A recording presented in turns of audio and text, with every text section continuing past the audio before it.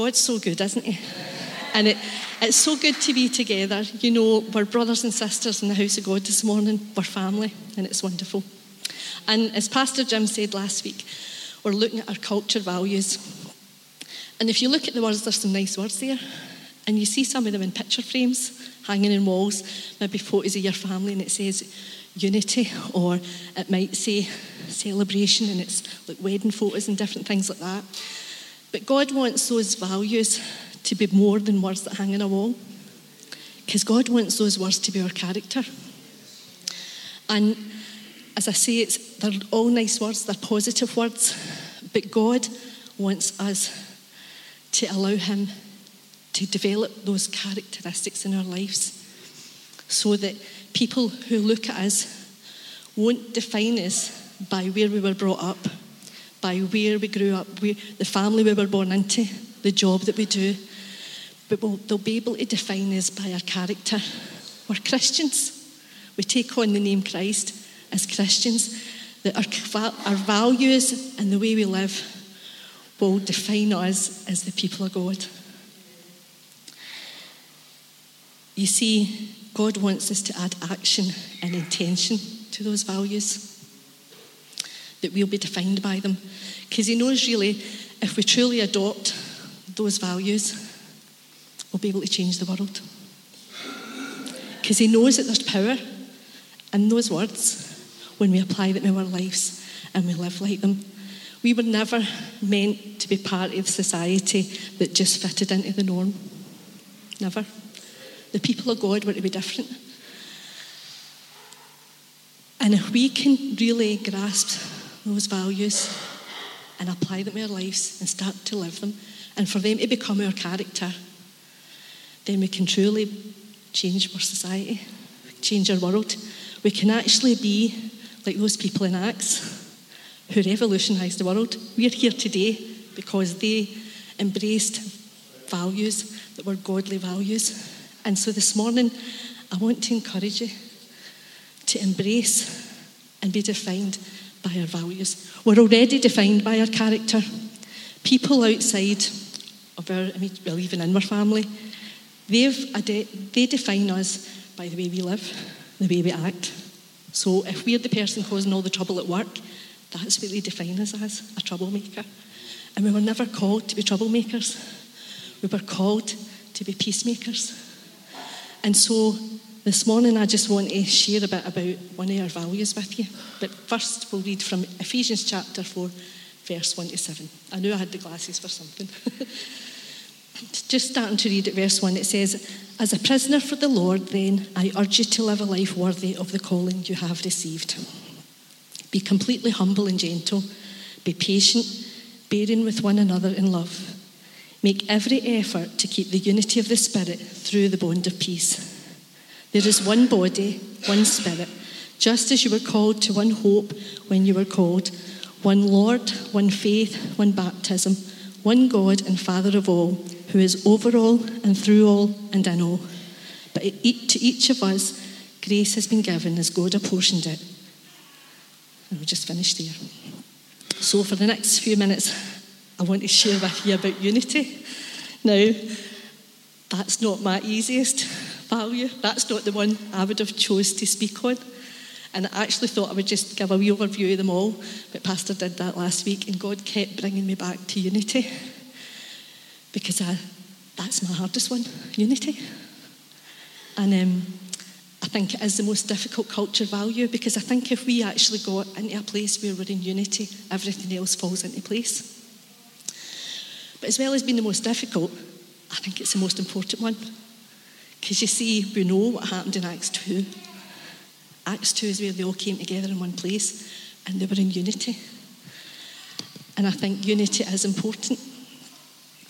And you might say, well, why do you think it's important? Because it was important to Jesus. When Jesus was preparing to go to the cross to die for you and for me, he spent a lot of time praying to his Father. And here's what he prayed in John 17, verses 20 to 21. "My prayer is not for them alone. I pray also for those who will believe in me through their message," that's us, "that all of them may be one, Father, just as you are in me and I am in you. May they also be in us, so that the world may believe that you have sent me. Unity was important to Jesus because Jesus knew how powerful unity was. It's the most powerful thing on earth. Love is powerful, but unity is where God commands a blessing. It says in Psalm 133, where brethren dwell together in unity, God commands the blessing. When we live in unity, the world around us will see our Father God. That's what Jesus says. He says if they can be one with me and you, and if they can be one with each other, the world will see who I am, and they'll see that God, you sent me. And that's what our lives are all about. That's what being a Christian is about, that the world would see that God is alive, he's true, and he's got a plan and purpose. Our lives should be signposts for people to come to Christ. And I can give a testimony on that, because 40 years ago, you know you're getting old when you can remember the things from 40 years ago easier than you can remember what you have to do tomorrow. But 40 years ago, I came to a Christian dinner with Claire Thompson. It was a big name, full gospel business and international dinner. And I came along, and that night there was a preacher from America. He was a New York Police Department officer who had been almost killed in the line of duty. And through that experience, he came to faith in Christ, and God changed his life. But that night, I met Claire's friends. And after that night, it wasn't this great testimony that this guy had, but Jesus changing his life and saving him, that impacted my life. It was what I would know now was the unity among those young people. And the next night, I was back in Hamilton doing what I always did on a Friday night, and I was in a nightclub. And God started to work in my heart and show me the contrast between the life that I had, that wasn't a terrible life, but it was the life that I had now, and the life that I could have in him. That's what unity does. Unity, we won't even need to speak. When we're living together in unity as one, people, we won't need to preach the gospel to people, because people will see the gospel in our lives. Since Francis Assisi says something like, do everything you can to preach the gospel, and if you have to, use words. You know, if we could really get into that place in God where we're at unity with him, unity with Jesus, unity with one another, we won't really need to have big evangelistic campaigns, because people will see Jesus in us and they'll be drawn to him. Being one and being in unity doesn't mean that we're the same. Because to be the same, that would just be uniformity. And uniformity is legalistic and hard to keep up with. But unity means it's a state of being joined together in agreement. That we don't become clones, although back in the day we were a bit clonish. We wore dresses, we had our hair flipped, and there was a bit of uniformity. But unity is more than us just being the same. We're all different. God made us that way. God's a God, he's creative, and he loves variety. And every single one of us are different. So unity doesn't mean that we all think alike and we all conform to do things the same way and to actually not be ourselves anymore, because we all have to be like this. Unity is more than that. We're all individuals and we see things differently. But we can all be one if we choose to allow God to make us one. Being one means we accept each other, no matter what. Being one means we're a family. And we might not like each other sometimes, but we love each other. I grew up in my family. Sometimes, growing up, I used to wish I had a big family. Now I realise that really a family of 3 was fine. And I had a brother and a sister. And in our house, if it wasn't my brother and sister fighting, it was me and my brother fighting. If it wasn't me and my brother, it was me and my sister. And I sometimes look back and think my poor mum and dad must have thought they don't really like each other.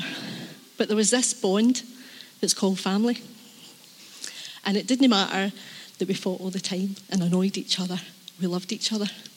So when we were outside, if somebody was picking on my brother, or somebody was picking on my sister, or somebody was picking me, we all stood up for one another. We were in it together because we were family. That's what church is to be like. It's about us all standing up for one another. thinking the best of one another, seeing the best in one another, encouraging one another. And yeah, there's things about me you'll not like. There's things about you I might not like, but I love you. And you have to love me, because we have to love. That's what God says. You've got to love one another. He condensed the whole of the 10 Commandments in 2. And it was, you will love the Lord your God with all your heart, and you'll love your neighbour as yourself. And we need... A few years ago, we went to Cherish, and they started this thing that was called a One Foundation. And there was 7,000 women, and they said, if you can give £1 a month, give £1 a month. And what we can do with that is so much more than what you'll do with your pound.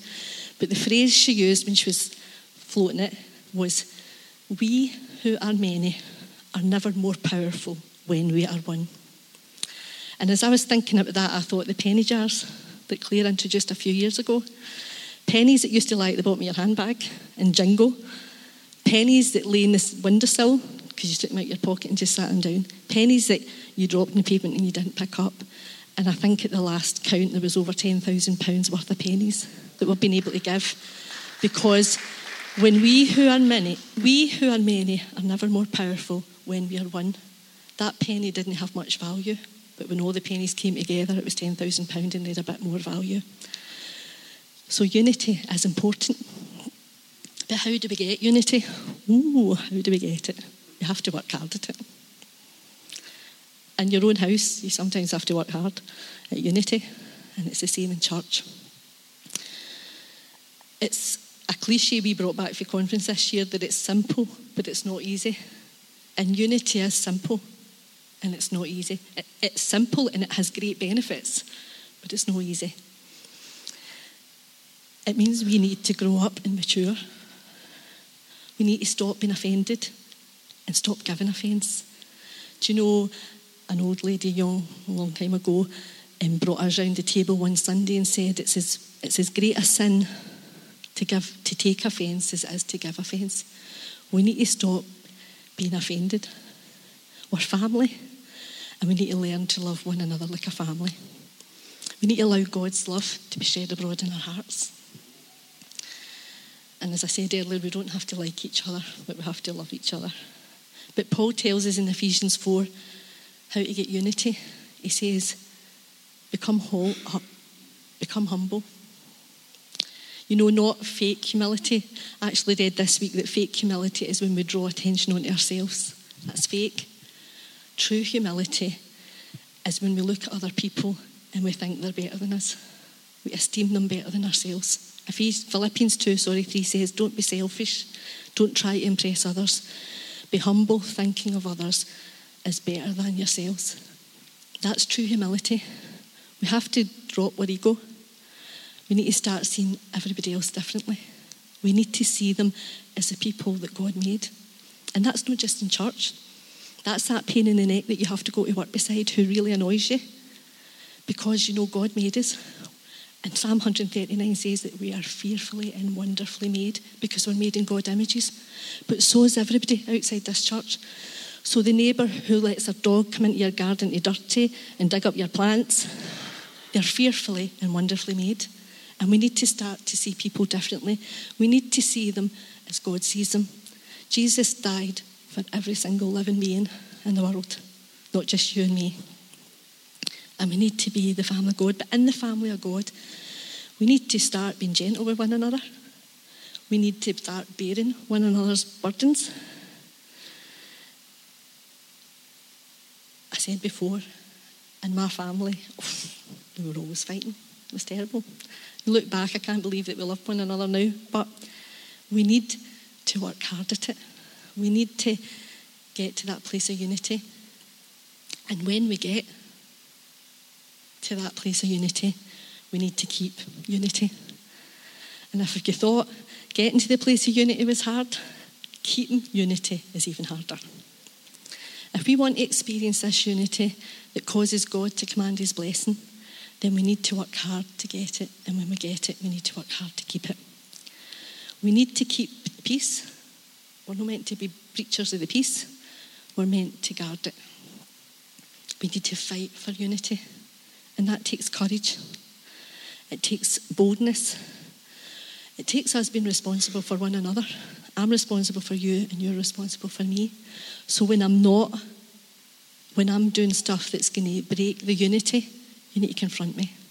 You need to be bold enough to come and say to me, you're out of order, you're wrong. Over the last few weeks, my husband sometimes says to me that a lot of the time I say what's right, but the way I say it makes it wrong. And there's times that's really annoyed me. But God's been dealing with me over the last maybe few weeks about that, and he says to me, your problem, Kathy, is you're passionate, but you get frustrated. And you fail to differentiate your passion from your frustration. So I need to learn to curtail my frustration, but don't lose my passion. But that takes us all. It takes us all confronting one another. If I do something that offends you, don't go away hurt and talk to everybody else about it. And before we know it, there's a big chasm of division. Go to one another and speak and love and put it right. When I was a young Christian all the years ago, 40 years ago, we used to do 2 services on a Sunday. This morning was the holiness service, and then there was a wilder service at night. We weren't any less holy at night, but the holiness service was quiet, and we always came round the table. And one week, somebody was leading us round the table, and he said, if you've got aught against your brother or your sister, you need to go to them and put it right before we take bread.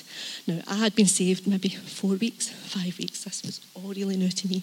And a girl came and sat next to me and said that she'd been harbouring this thing against me, and she wanted to apologise. And I was like, what am I supposed to do? But you know, now when I look back, at that time I thought she was weird. But I actually look back now and I see she had humility. Humility. That was humility to come and say to me. She hardly knew me, really. She only knew me as Claire's friend. But she came and she spoke to me. And that's humility. Humility is going to one another when we're feeling wronged and putting it right and confronting it. Confronting it. Because we need to fight for unity. The Bible talks about people that will come into church and they look like sheep, but they're wolves in sheep's clothing. They come in to divide. They come in to cause division and break the unity. And we need to be on our guard for that. We need to recognise it. And it's important for us to confront one another.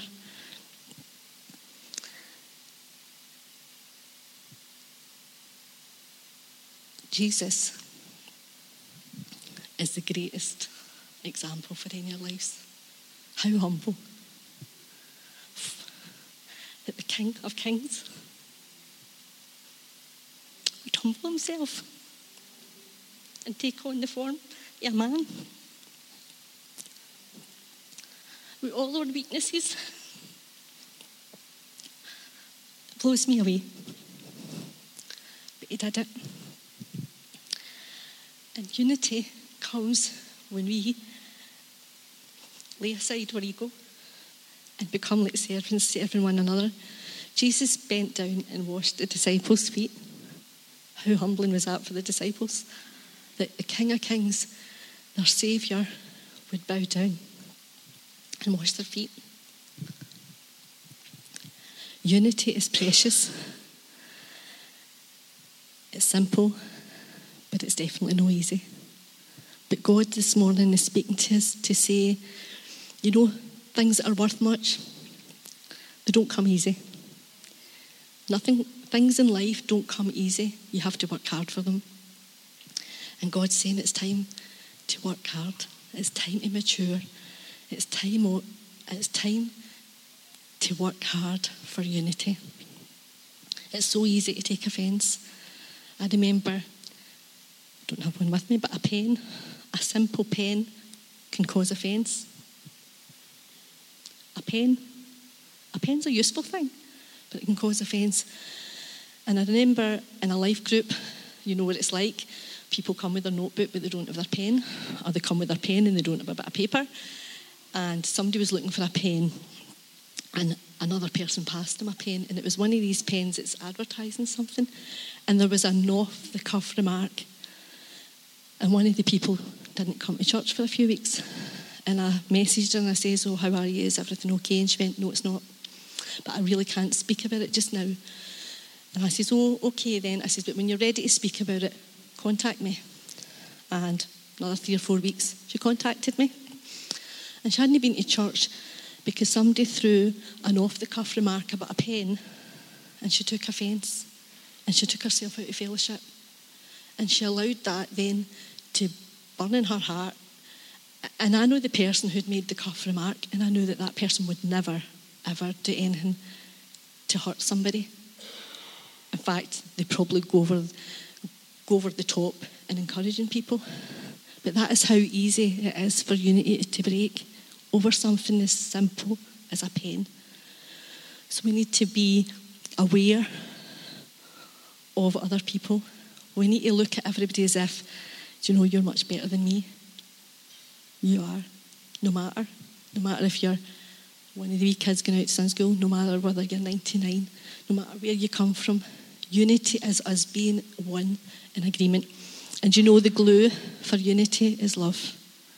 We're commanded to love one another and let our love be evident.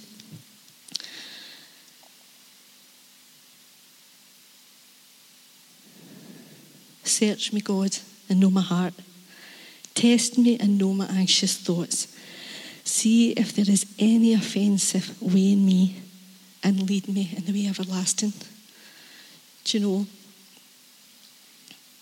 it's hard work. And we all love our quiet times with God, don't we?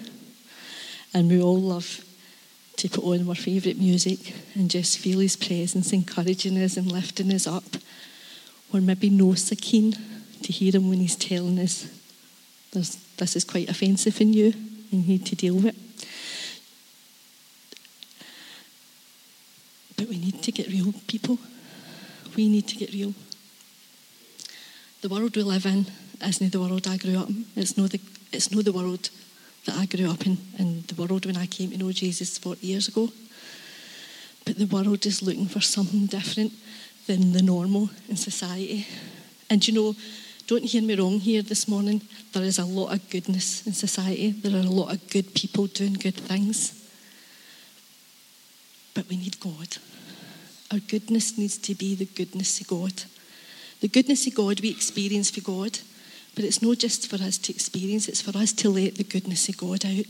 It's great. There's so many good things, and there's so many good, generous, excellent people out there. But they're waiting for Jesus to be revealed. Some of them don't believe in God, but they're waiting for something. They're waiting for somebody to come and be the Saviour. And God's calling the church to get our character right, to grow up, to mature, that we can lead them to Jesus. I came to Jesus because I actually saw unity in people. That's what I saw. I didn't actually see Jesus, but I knew there was something in that group of maybe a dozen young people at a table having dinner for the group of a dozen people I was out with that I go out with every week. But there was a difference, and that difference was Jesus. And we need brothers and sisters to embrace unity.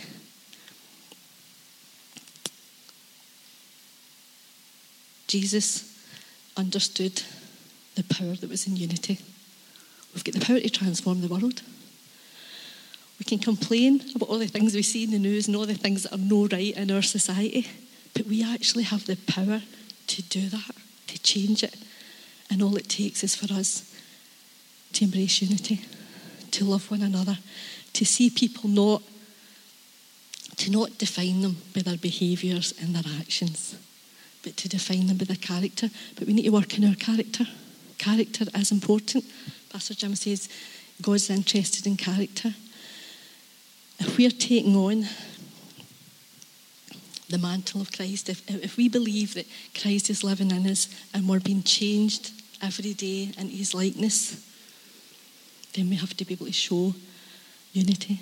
We have to show generosity, honour, excellence, celebration.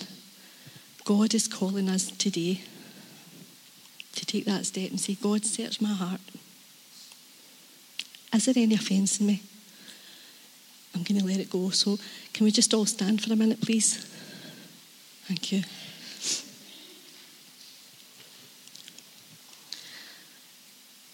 It's maybe not been the most uplifting of words, But you know, it can be life-changing. Life-changing for you, life-changing for me, life-changing for those that we have around us. So let's just take a few minutes and just wait before God and ask him to search us and know us. Test and know my anxious thoughts. What are you anxious about this morning? Is there something in your life that's not right? Is there something that's causing a disunity between you and somebody else? Let's just let it go this morning in the presence of God. Amen. Thank you.